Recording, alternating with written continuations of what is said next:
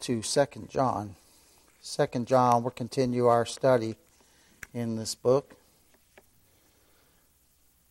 And as we've looked at in our past study, this letter is not written to a specific church, although it pertains to all the elect of all the ages. It's written to an individual, a lady, who is called the elect lady.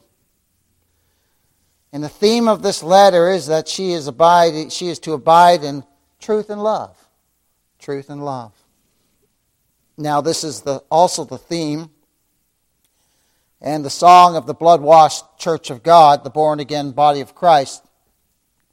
When it all boils down to it, truth and love is what we have on this earth.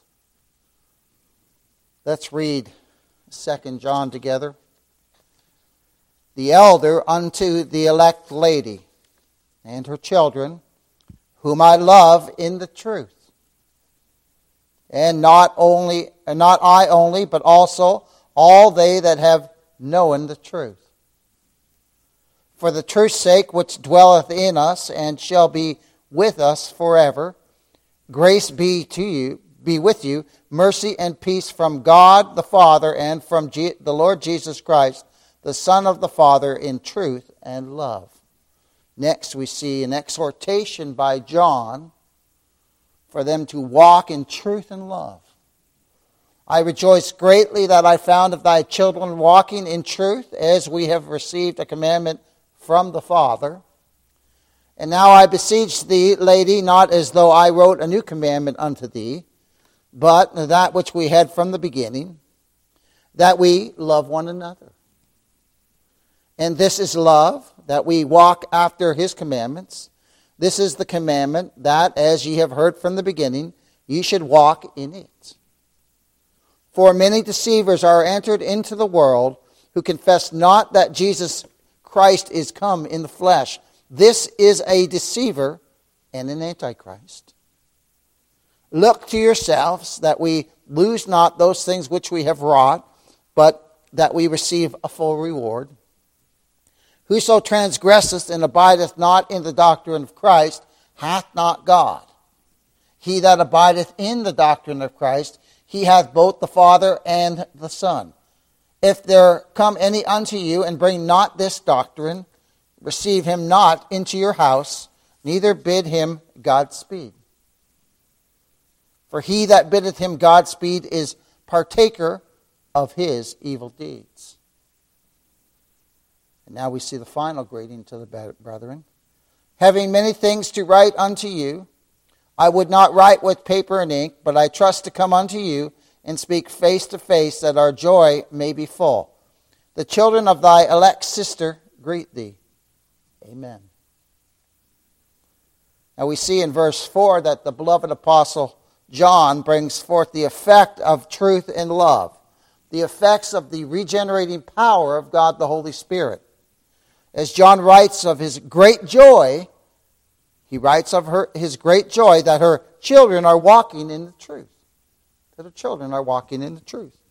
Verse 4, I rejoice greatly that I found of thy children walking in truth, as we have received a commandment from the Father. Again, he rejoices with her. He rejoices with her that her children, it appears some of them, doesn't say how many, but it appears some of them are walking in the truth. Are walking in the truth. And he rejoices with her of this wonderful news. This wonderful news. And he knows that the only reason they're walking in truth and love, is because of the grace of God. He knows that, but he's rejoicing along with her. That these children he's writing about, the Lord has saved them. And they are walking in the truth. And most commentators believe that the children are probably adult children, because he's writing to her, and he's an elderly man, and he's probably writing to a dear sister. We don't know, but most commentators take the road that these are growing children of hers. Turn, if you would, to Luke chapter 15. Luke chapter 15. Let's look over there. Do you know that the Scriptures declare, and I know we've read this before, the Scriptures declare that the angels rejoice over one coming to repentance. Luke chapter 15. Luke chapter 15. The angels rejoice over one coming to repentance. Luke chapter 15. Starting in verse 1. Then drew near unto him all the publicans and sinners for to hear him. Publicans and sinners. The ones that the Pharisees wanted nothing to do with. Our Lord doesn't turn them away, does he? Oh my, there's hope for a sinner like me. Look at that. That's what the Scripture says to us. There's a hope for a sinner like me. And our hope, we who are born again, is in Christ. The same one who's here speaking to the publicans and sinners. And the Pharisees and the scribes murmured, and you know they said this with contempt, beloved. They were not happy because they did not have nothing to do with publicans and sinners. Now these religious folks, I'll tell you what, they were self-righteous religious people who looked down on people all the time. We ought never to look down on anyone. Anyone at all. Anyone at all. Look at this. And the Pharisees and the scribes murmured, saying, This man receiveth sinners. Well, praise God he does, eh? Praise God he does, beloved. And eateth with them. He actually breaks bread with them. Oh, they would never think of doing that. And he spake this parable, saying unto them, What man of you, having 100 sheep, if you lose one of them, doth not leave the 99 in the wilderness and go after that which is lost until he find it? And when he hath found it, he layeth it on his shoulders, rejoicing. Oh, rejoicing. And when he cometh home, he calleth together his friends and neighbors, saying unto them, Rejoice with me, for I have found my sheep which was lost. I say unto you that likewise joy shall be in heaven over one sinner that repenteth, more than over 99 just persons which need no repentance. Joy in heaven over a sinner being saved, beloved. Oh my. So we see here, John, he's just rejoicing with his dear sister. He's just rejoicing. And think of the joy of a believing mother when her children walk in the truth. It's a great joy. It's a great joy. And we see here, John, he's just sharing in the joy with her. And we share with joy, we rejoice in joy when we hear of others being saved. When we hear the Lord save someone, we rejoice, don't we? Oh my. When we heard Brother Kevin's dad, Bill, the Lord saved him, we were rejoicing, weren't we? It's wonderful. Praise be to God. Oh my. It's wonderful. So John is bringing forth that it brings great joy to his heart to find the children of this dear woman walking in the truth, which means living by day in continual attitude and conversation, walking in the truth which is Christ revealed. Which is Christ revealed. Christ in them. And so John declares his thanksgiving that this has happened. He's sharing in their joy, beloved. And they're walking in obedience to the command of our great God. They're walking in obedience to the command of our great God, to believe the gospel, to rest in Christ. They're walking in Him, trusting in Him. Trusting in Christ, looking to the one who finished the work of salvation. They look to Him. And they trust in His merits alone for salvation. And this is obedience to God. Isn't that wonderful? Just trust in the Lord. Just trust in the Lord. We're walking in obedience to our King. That's wonderful. It's not this checklist that man rolls out. Well, let's see here. Oh, you missed number 5. You're not saved. No. Walking in the truth. Just trust in the Lord. Do you trust Him? Yeah. Sometimes our faith is fickle, but we still trust Him, don't we? He keeps us looking to Him. He keeps us looking to Him, beloved. And we rejoice. So not only have they professed Christ, but their daily conduct and communication reveal that they have a living union with Christ. Their conversation and their conduct reveal that they have a living union with Christ. He alone is their rest. Is Christ alone your rest? Is Christ alone your rest? He alone is their life. And note that they're walking in the truth. Are you walking in the truth? Well, if I'm trusting Christ and looking to Him, I'm walking in the truth.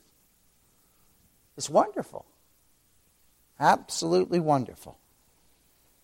They're walking in obedience to the command of our great God to believe the gospel, to rest in Christ. I know a fellow I talk to probably weekly, religious fellow. This guy, I love him, but he's got so many things that people have to do. And I was talking to him the other day, and I said, look, he was going off about something. I said, look, it's about Christ. It's about the gospel being preached. You get all worked up about all these people doing certain things. It's about Christ. If a person's saved, they will walk in obedience, which is what? Trusting Christ. Trusting Christ. We're sinners, saved by the grace of God, but we walk in Christ, don't we? We trust Him daily. We wake up in the morning, thank you, Lord, for a day you've given me. We pillow our head at night, thank you, Lord. We know you're in full control. I'm just going to rest in you. Oftentimes I say, Lord, I know you're in control. I'm just going to put my head down and not worry about all this stuff going on in this world.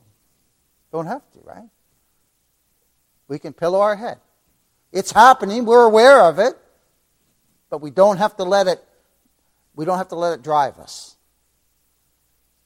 We can pillow our head, trusting in Christ every single night, and wake up every morning, no matter what we're facing. And sometimes there's mountains we're facing to us, but the Lord can mow those right down, beloved. And He often does. He often does. And if He doesn't, He's with us. He's carrying us all the way up those mountains, isn't He? And through them valleys. Oh my.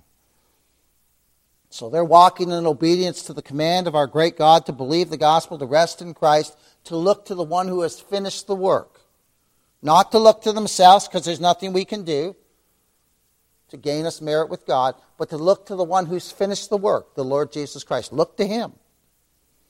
Trust in His merits alone. That's what we do every day, don't we? Every day. Just by resting in Him. Just by trusting in Him. And this is obedience to God. And it's God who brings this obedience in us. Right? We're regenerated by the power of the Holy Spirit of God. And then we grow in the grace and knowledge and truth of our Savior. But He's working in us. The Holy Spirit's working in us, beloved. Keeping us. Keeping us. Keeping us looking to Christ. It's wonderful. It's absolutely wonderful. Listen to these scriptures here from John chapter 6.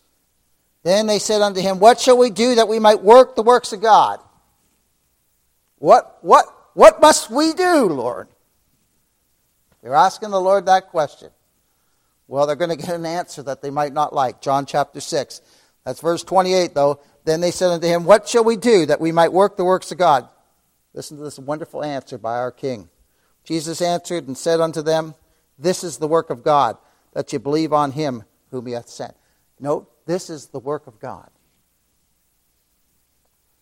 Are you believing on He who God has sent? Are you believing on the Lord Jesus Christ? Then God's done a work. It's wonderful.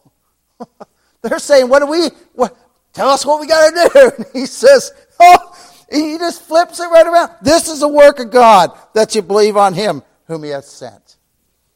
Oh, it's a work of God. And it's wonderful. It's absolutely wonderful. Now, not all in a family are saved. This rarely happens. Adam had a Cain. Abraham had an Ishmael. Isaac had an Esau. But when God is pleased to show His discriminating grace in tribes and families, He does so by taking some and leaving others. And it's a great mercy. We always remember this. It's a great mercy that when any are called by grace and walk in the truth. It's a great mercy. Think of that. Take that with you tonight and take it this week and hold on to that. if you're saved and you're walking in the truth and trusting Christ, it's because God has had mercy on you. And that mercy is great mercy. Oh my. Great mercy. I talked to my brother, one of my brothers this week. He has no care for the gospel, no care for nothing, doesn't even want to bring it up. And after I got off the phone with him, and I thought, my Lord, Vicki and I were talking, I said, he's given me a saving interest in him. And just passed my brother right by. Great mercy's been shown to me. And if you're a believer, great mercy's been shown to you. Now, we still pray for them, like Brother Tim said. Oh, we do, don't we? We pray for our families all the time, lifting them up, asking the Lord to save them if it's His will. But in the other sense, we should reflect, too, again, about the great mercy that's been shown to us. Oh, it's wonderful. It's absolutely wonderful. And our great God, shows His discriminating grace. He does so by taking some and leaving others. And again, it's great mercy when there's any called by grace to walk in the truth. Which again, walking in the truth is walking in Christ. Walking in Christ. Who is the truth. And by faith, which is a gift to us that we've received from the Father, we are able to walk in the truth of the gospel. We look to Christ. We trust Christ. We trust Him. And we embrace our great God, and we are kept by the power of God. So we see here that her children were walking in the truth. They were walking in the doctrine of Christ. And we'll see that John brings that forth later in our further studies. He brings that forth, which will be next week. We'll look at the doctrine of Christ. They're walking in that truth. They're walking in that truth. This is a commandment that we have received from the Father. Listen to these words of Micah chapter 6 and verse 8. It says, He hath showed thee, O man, what is good, and what doth the Lord require of thee, but to do justly, to love mercy, and to walk humbly with our God. And that's what we do in Christ. In Christ, beloved. We love mercy, don't we? Oh, we praise God for mercy. We walk humbly before our God. Oh my. Turn, if you would, to John chapter 13. We'll read the words of the Master in light of this, in light of walking in Christ. And look at this, the words of the Master in John chapter 13. Verse 34 and 35. Then we'll go to John 15. Look at this in John chapter 34, or John 13, verses 34 and 35. A new commandment I give unto you, that ye love one another, as I have loved you, that ye also love one another. By this shall all men know that ye are my disciples, if ye have love one to another. Then go over to chapter 15. And look at verses 9 to 12. Again, the words of the Master, the Lord Jesus Christ. He says this in verses 9 to 12. As the Father hath loved me, so have I loved you. My goodness, look at that statement. As the Father hath loved me, so have I loved you. That's with an everlasting love, beloved. That's an agape love. Continue ye in my love. What's shed abroad in our hearts as believers? God's love is shed abroad in our hearts, beloved. If ye keep my commandments, which is again just walking in Christ, trust in Him. Trust in Him. Ye shall abide in my love, even as I have kept my Father's commandment and abide in His love. These things have I spoken unto you, that my joy might remain in you, and that your joy might be full. This is my commandment, that ye love one another as I have loved you. And then look at verse 17. These things, again, he states it again. These things have I commanded you, that ye love one another. And then now turn, if you would, to 1 John chapter 3. Just a couple pages over from where we are. 1 John chapter 3. And look at verse 18 here. My little children, let us not love in word, neither in tongue, but in deed and in truth. Now note that again. Remember, the gospel came to us not in word only, we saw this Sunday, but in power. Now look what John writes here. My little children, let us not love in word. Let us not just say, oh, I love you. No. Neither in tongue, but in deed and in truth. In deed and in truth. Listen to this quote on 1 John 3:18. If love consisted in word only, then love ceases as soon as the word is pronounced. The commentator is saying it's not a true love. If it ceases, if it consists only in words, it ceases as soon as the word's pronounced. Such was the love between Balak and Balaam. But if love consisteth not in word, it cannot be dissolved, such as the love of Abraham, Isaac, Jacob, and the rest of the patriarchs, which was the love of God shed abroad in their hearts. My. So we see then that true born-again believers walk in truth and walk in love. They walk in truth, look into Christ, and they walk in love. And we saw how we're commanded by our King to love one another. And we can only do this, again, we can only do this by the grace of God. By the grace, there's no other way for us to do it naturally. Trust me, I've seen it in religion, and I tried to do it in religion. It's not real. No, this is the love of God shed abroad in the believer's heart. Genuine love. Oh my. Love that covers a multitude of sin. Covers a multitude of sin. Let's go back to our text in 2 John. We'll read verses 1 to 6 together, or verses 4 to 6, together. I rejoice greatly that I found of thy children walking in truth, as we have received a commandment from the Father. And now I beseech thee, lady, not as though I wrote a new commandment unto thee, but that which we had from the beginning, that we love one another. And this is love, that ye walk after his commandments. This is the commandment, that as ye have heard from the beginning, ye should walk in it.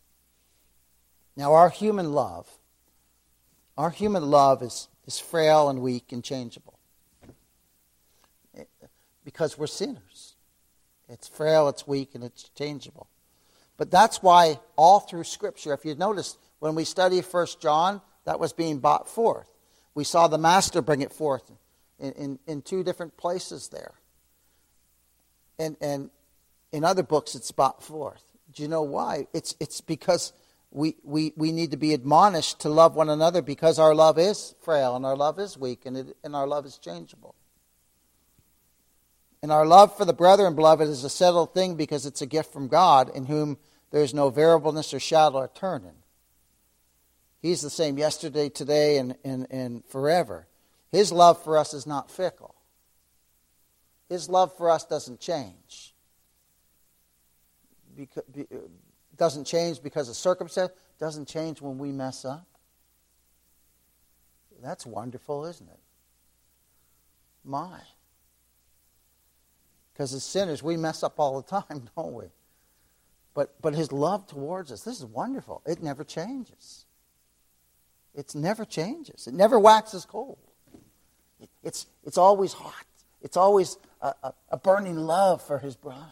Isn't that wonderful? And no love on this earth even compares to it. It's absolutely amazing.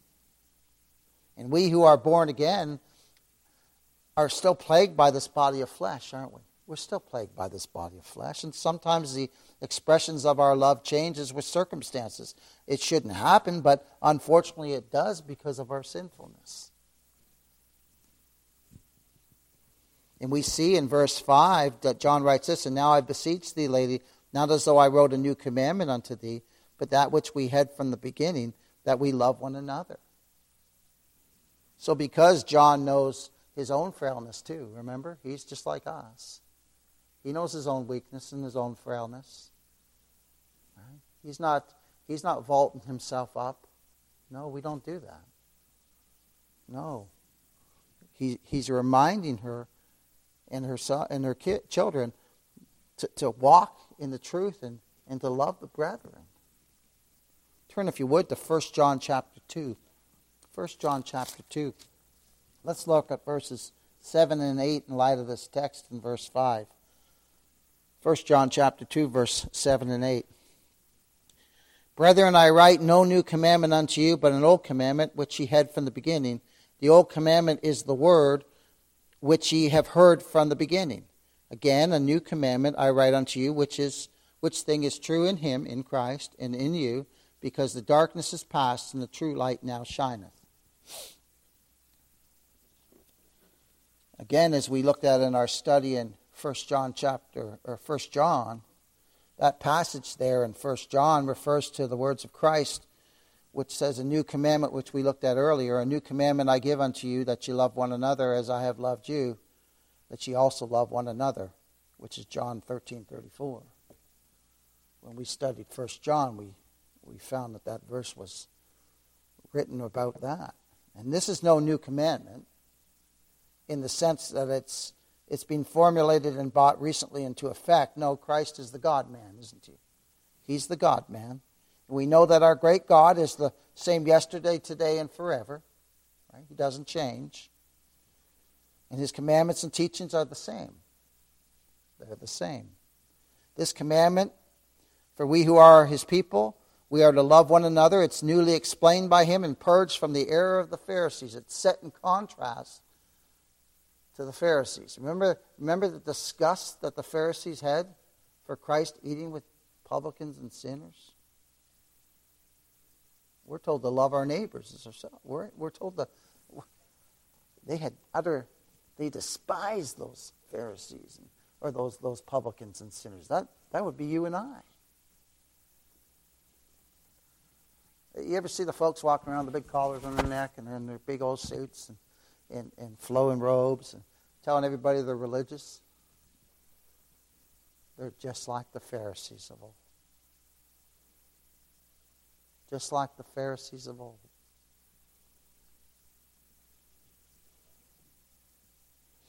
So we're to love people. But our love for the brethren is a special love. And this is no new teaching, again, or commandment. It dates back to the beginning. We don't have a new gospel. We have an ancient gospel. We have an ancient gospel, beloved. It's called the everlasting gospel. The everlasting gospel of God's grace in Christ. And the principles and commandments are always the same. Christ is our advocate, and Christ is our atonement. He's our mercy seat. And those who know God love him and keep his words and his commandments. And those who abide in Christ seek to walk as he walked in love. Let's look at verse 6. Look at this. And this is love, that we walk after his commandments. This is the commandment, that as ye have heard from the beginning, ye should walk in it. Brother Henry Mahan makes this comment. I really like this. The love which this commandment requires is an active, obedient love. Warm feelings towards God or toward men are worthless unless they are united with truth. Unless they are united with truth. On one hand, and obedience on the other. Again, which is all wrought in us by the Holy Spirit of God. This is the will or commandment of God, that his people walk in love, which means that they're guided by it and practice it. And practice it. So, we have to be reminded of that which we have heard from the beginning. And unfortunately, the fact that we have to be reminded is a testimony to our sinfulness. The fact that we have to be reminded is a testimony to our sinfulness. Really, it's a testimony of our need for Christ all the time. Right? And that's why we just keep looking to him. That's why Paul says, set your mind on things above. Just keep looking to him. Just keep looking to him. And in fact, it actually daily, again, reminds us of our need for Christ so that we will look to him. We will look to him. And this is a stark reminder that as we sojourn in this life, too, what a reminder this is, too. The fact that we have to be reminded of this is a testimony to our sinfulness, and also a testimony that we do not approve or improve in any measurable degree by anything we do. We need Christ. And we need Him more now than we've ever needed Him before. I do. And I know it's so for you too who believe. I know it is. You see your need more today than you ever did before. That's called growing in grace, beloved. That's what that is. We see our sinfulness more and more, and we see our need for Him more and more. It's absolutely wonderful. Absolutely wonderful. We do not progress in holiness or righteousness, as some say, or sanctification. No, we see our sinfulness more and more. Therefore, we have to be admonished again and again to love one another. This is what the Scripture says. And again, as we grow in the grace and knowledge of our Lord and Savior Jesus Christ, then we have a greater understanding of our continued need for Him. Our continued need for grace, our continued need for mercy, is because we know that we can't offer anything acceptable to God. We know that. We've been taught that. And so again, we are showing our desperate need more and more even after conversion. After conversion.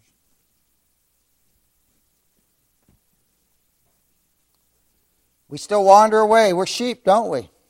We sure do. But He just keeps coming and getting us. He's wonderful, isn't He? He's wonderful. Oh my. Now He put us in His pasture and we feast on His Word. We feast on His Word. The love of God shed abroad in our hearts is manifested how? By walking in the truth. By walking in the truth and by love for the brethren. And walking in His commandments, which is again, just looking to Christ. Looking to Him. Right? Remember they said, what must we do? And He said, just you believe on me. Believe on the one whom God has sent. Oh my. Walking in His commandments. Believe in the gospel. Look at verse 6 again. And this is love, that we walk after His commandments. This is the commandment, that as ye have heard from the beginning, ye should walk in it. Now, religion diminishes the value of faith by diminishing the importance of the gospel. In doing so, they create a so-called believer that is without any motive for obedience other than self-attainments. Rewards. Rewards. They do this for a reward and they do that for a reward, and they grieve because they feel like they've lost the reward doing something else. Praise God, beloved of God, that Christ is our reward. Christ is our reward. He is our reward. Religion's a hard way. It's a hard taskmaster, beloved. But what do people do? They flock to it, don't they? They flock to it. They flock to it. Because you know why? You know why they flock? Because it appeals to the flesh. It appeals to the flesh. You give a man something to do and he'll run to it. Tell him salvation is by free grace and free grace alone, he'll run away from it. Natural man I'm talking about. Natural man. Run away.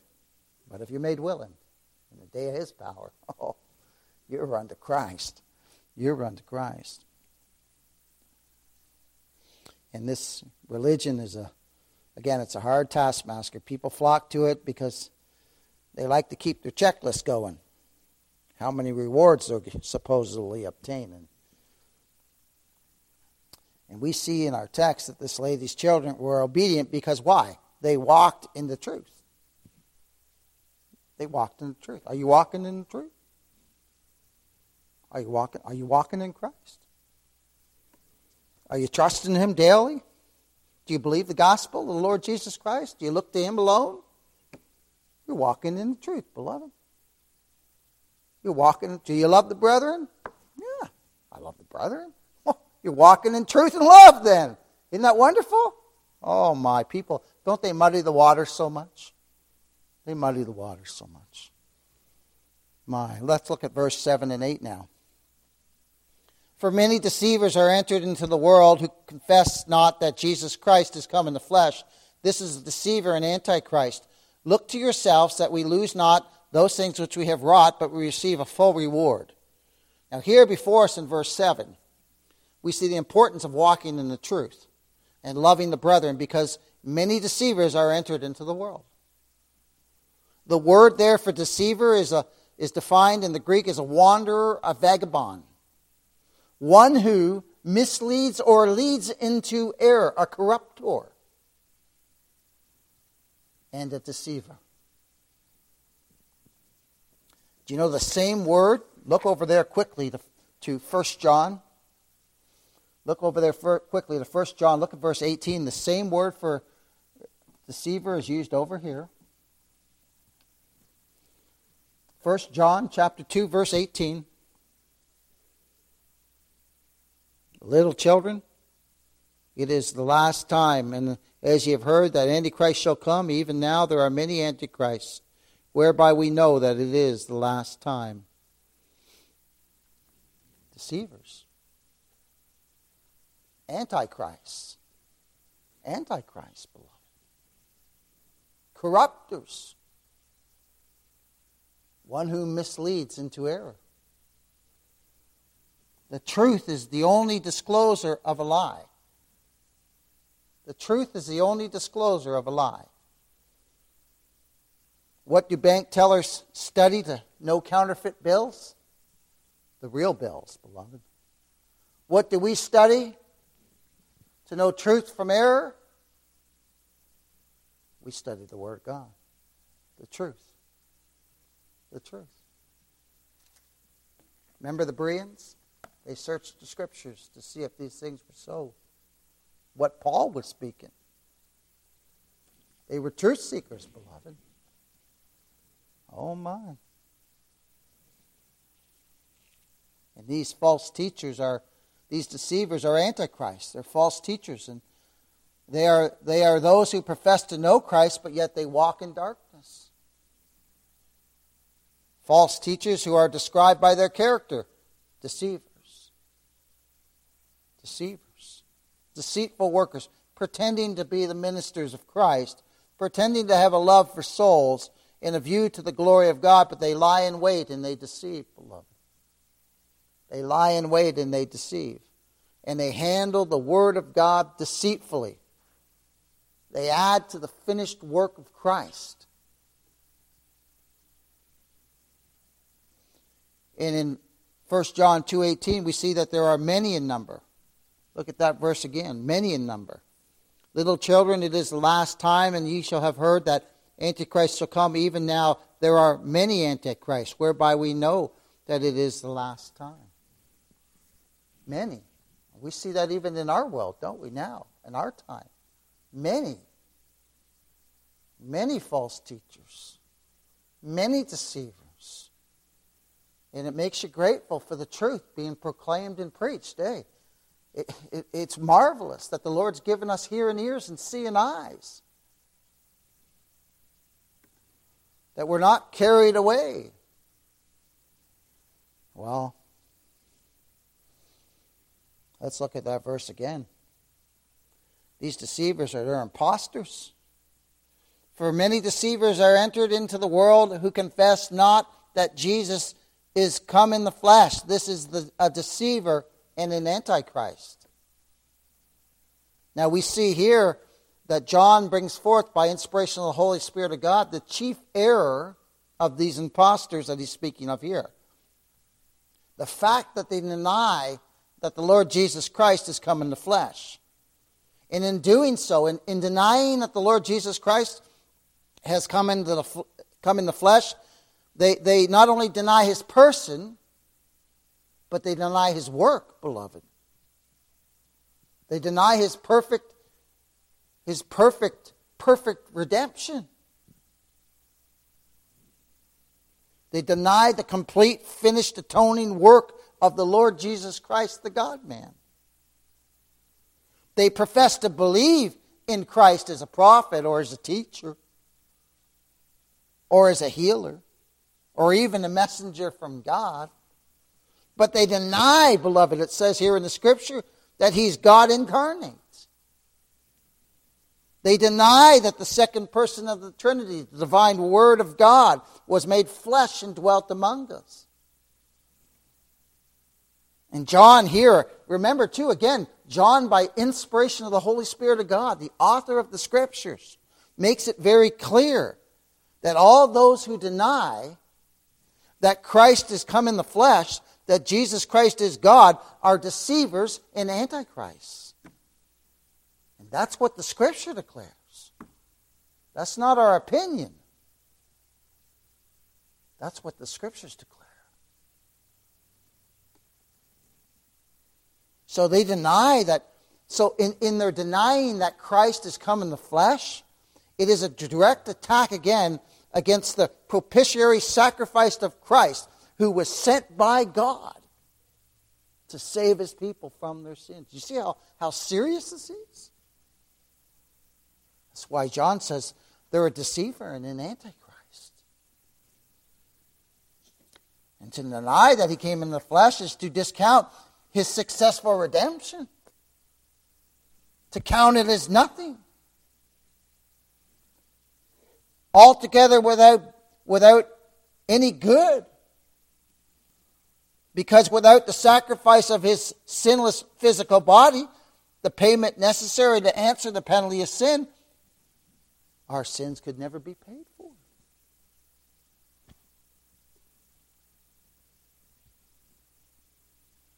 Therefore, this is denying the gospel, beloved, at its core.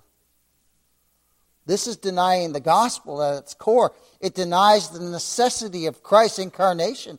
It denies his finished work. Therefore, it places man on the footing that asserts that he, by his works, his knowledge, or his will, can merit an acceptable righteousness before God, which we know is an outright lie.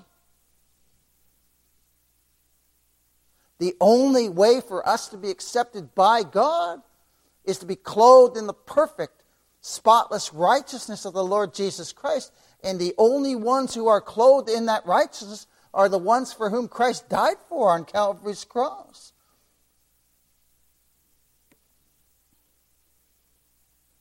Also, to deny that Christ has come in the flesh is to deny that Christ is to deny particular redemption. Because why did Christ come here? To save his people from their sins. So in denying that Christ came in the flesh, they are denying particular redemption.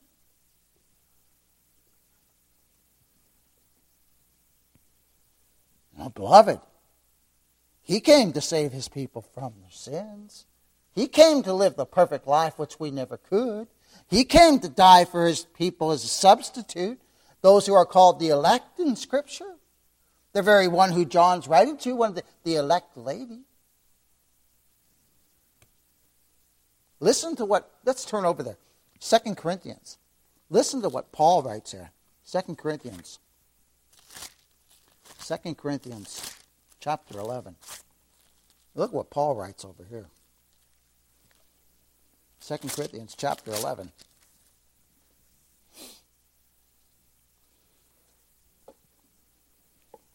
We're starting verse 1. We'll read to verse 4 here. Would to God you could bear with me a little in my folly, and indeed bear with me, for I am jealous over you with godly jealousy. For I have espoused you to one husband, that's Christ, that I may present you as a chaste virgin to Christ. But I fear lest by any means, as the serpent beguiled Eve through his subtlety, so your minds should be corrupted from the simplicity that is in Christ. From the simplicity of salvation in Christ alone. In Christ alone. Verse 4. For if he that cometh preacheth another Jesus, or Jesus who wants to save you but can't unless you let him. A Jesus who has no arms and feet unless he has your arms and feet. Another Jesus. Whom we have received. Look, I'll start that again. For if he that cometh preacheth another Jesus, whom we have not preached.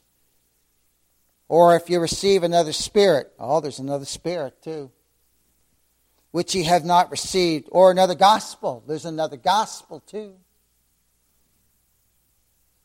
which ye have not accepted, ye might well bear with him. For I suppose I was not a whit behind the very chiefest apostles. Oh my. There are many deceivers entered into this world, beloved. Many deceivers entered into this world. And their deceptions are as manifold as their differences as people. There are so many deceptions. False apostles, deceitful workers. Paul actually says, look what Paul says over here in 2 Corinthians, again, chapter 11, same chapter. Look at verses 13 and 14. For such are false apostles, deceitful workers, transforming themselves into the apostles of Christ. Well, just flip your TV on, you'll see a whole bunch of them. You won't stand being able to watch it, trust me. You just got to flip through the channel. Oh, there's one, there's one, there's one. Deceitful workers, transforming themselves into the apostles of Christ. Another Jesus, another gospel, another spirit. Then look what he says. And no marvel, for Satan himself is transformed into an angel of light. My, oh my. Deceitful workers. How are they discovered? How are they discerned? Well, we see in the most singular manner, as Brother Tim James brings forth, in truth and love. Truth and love.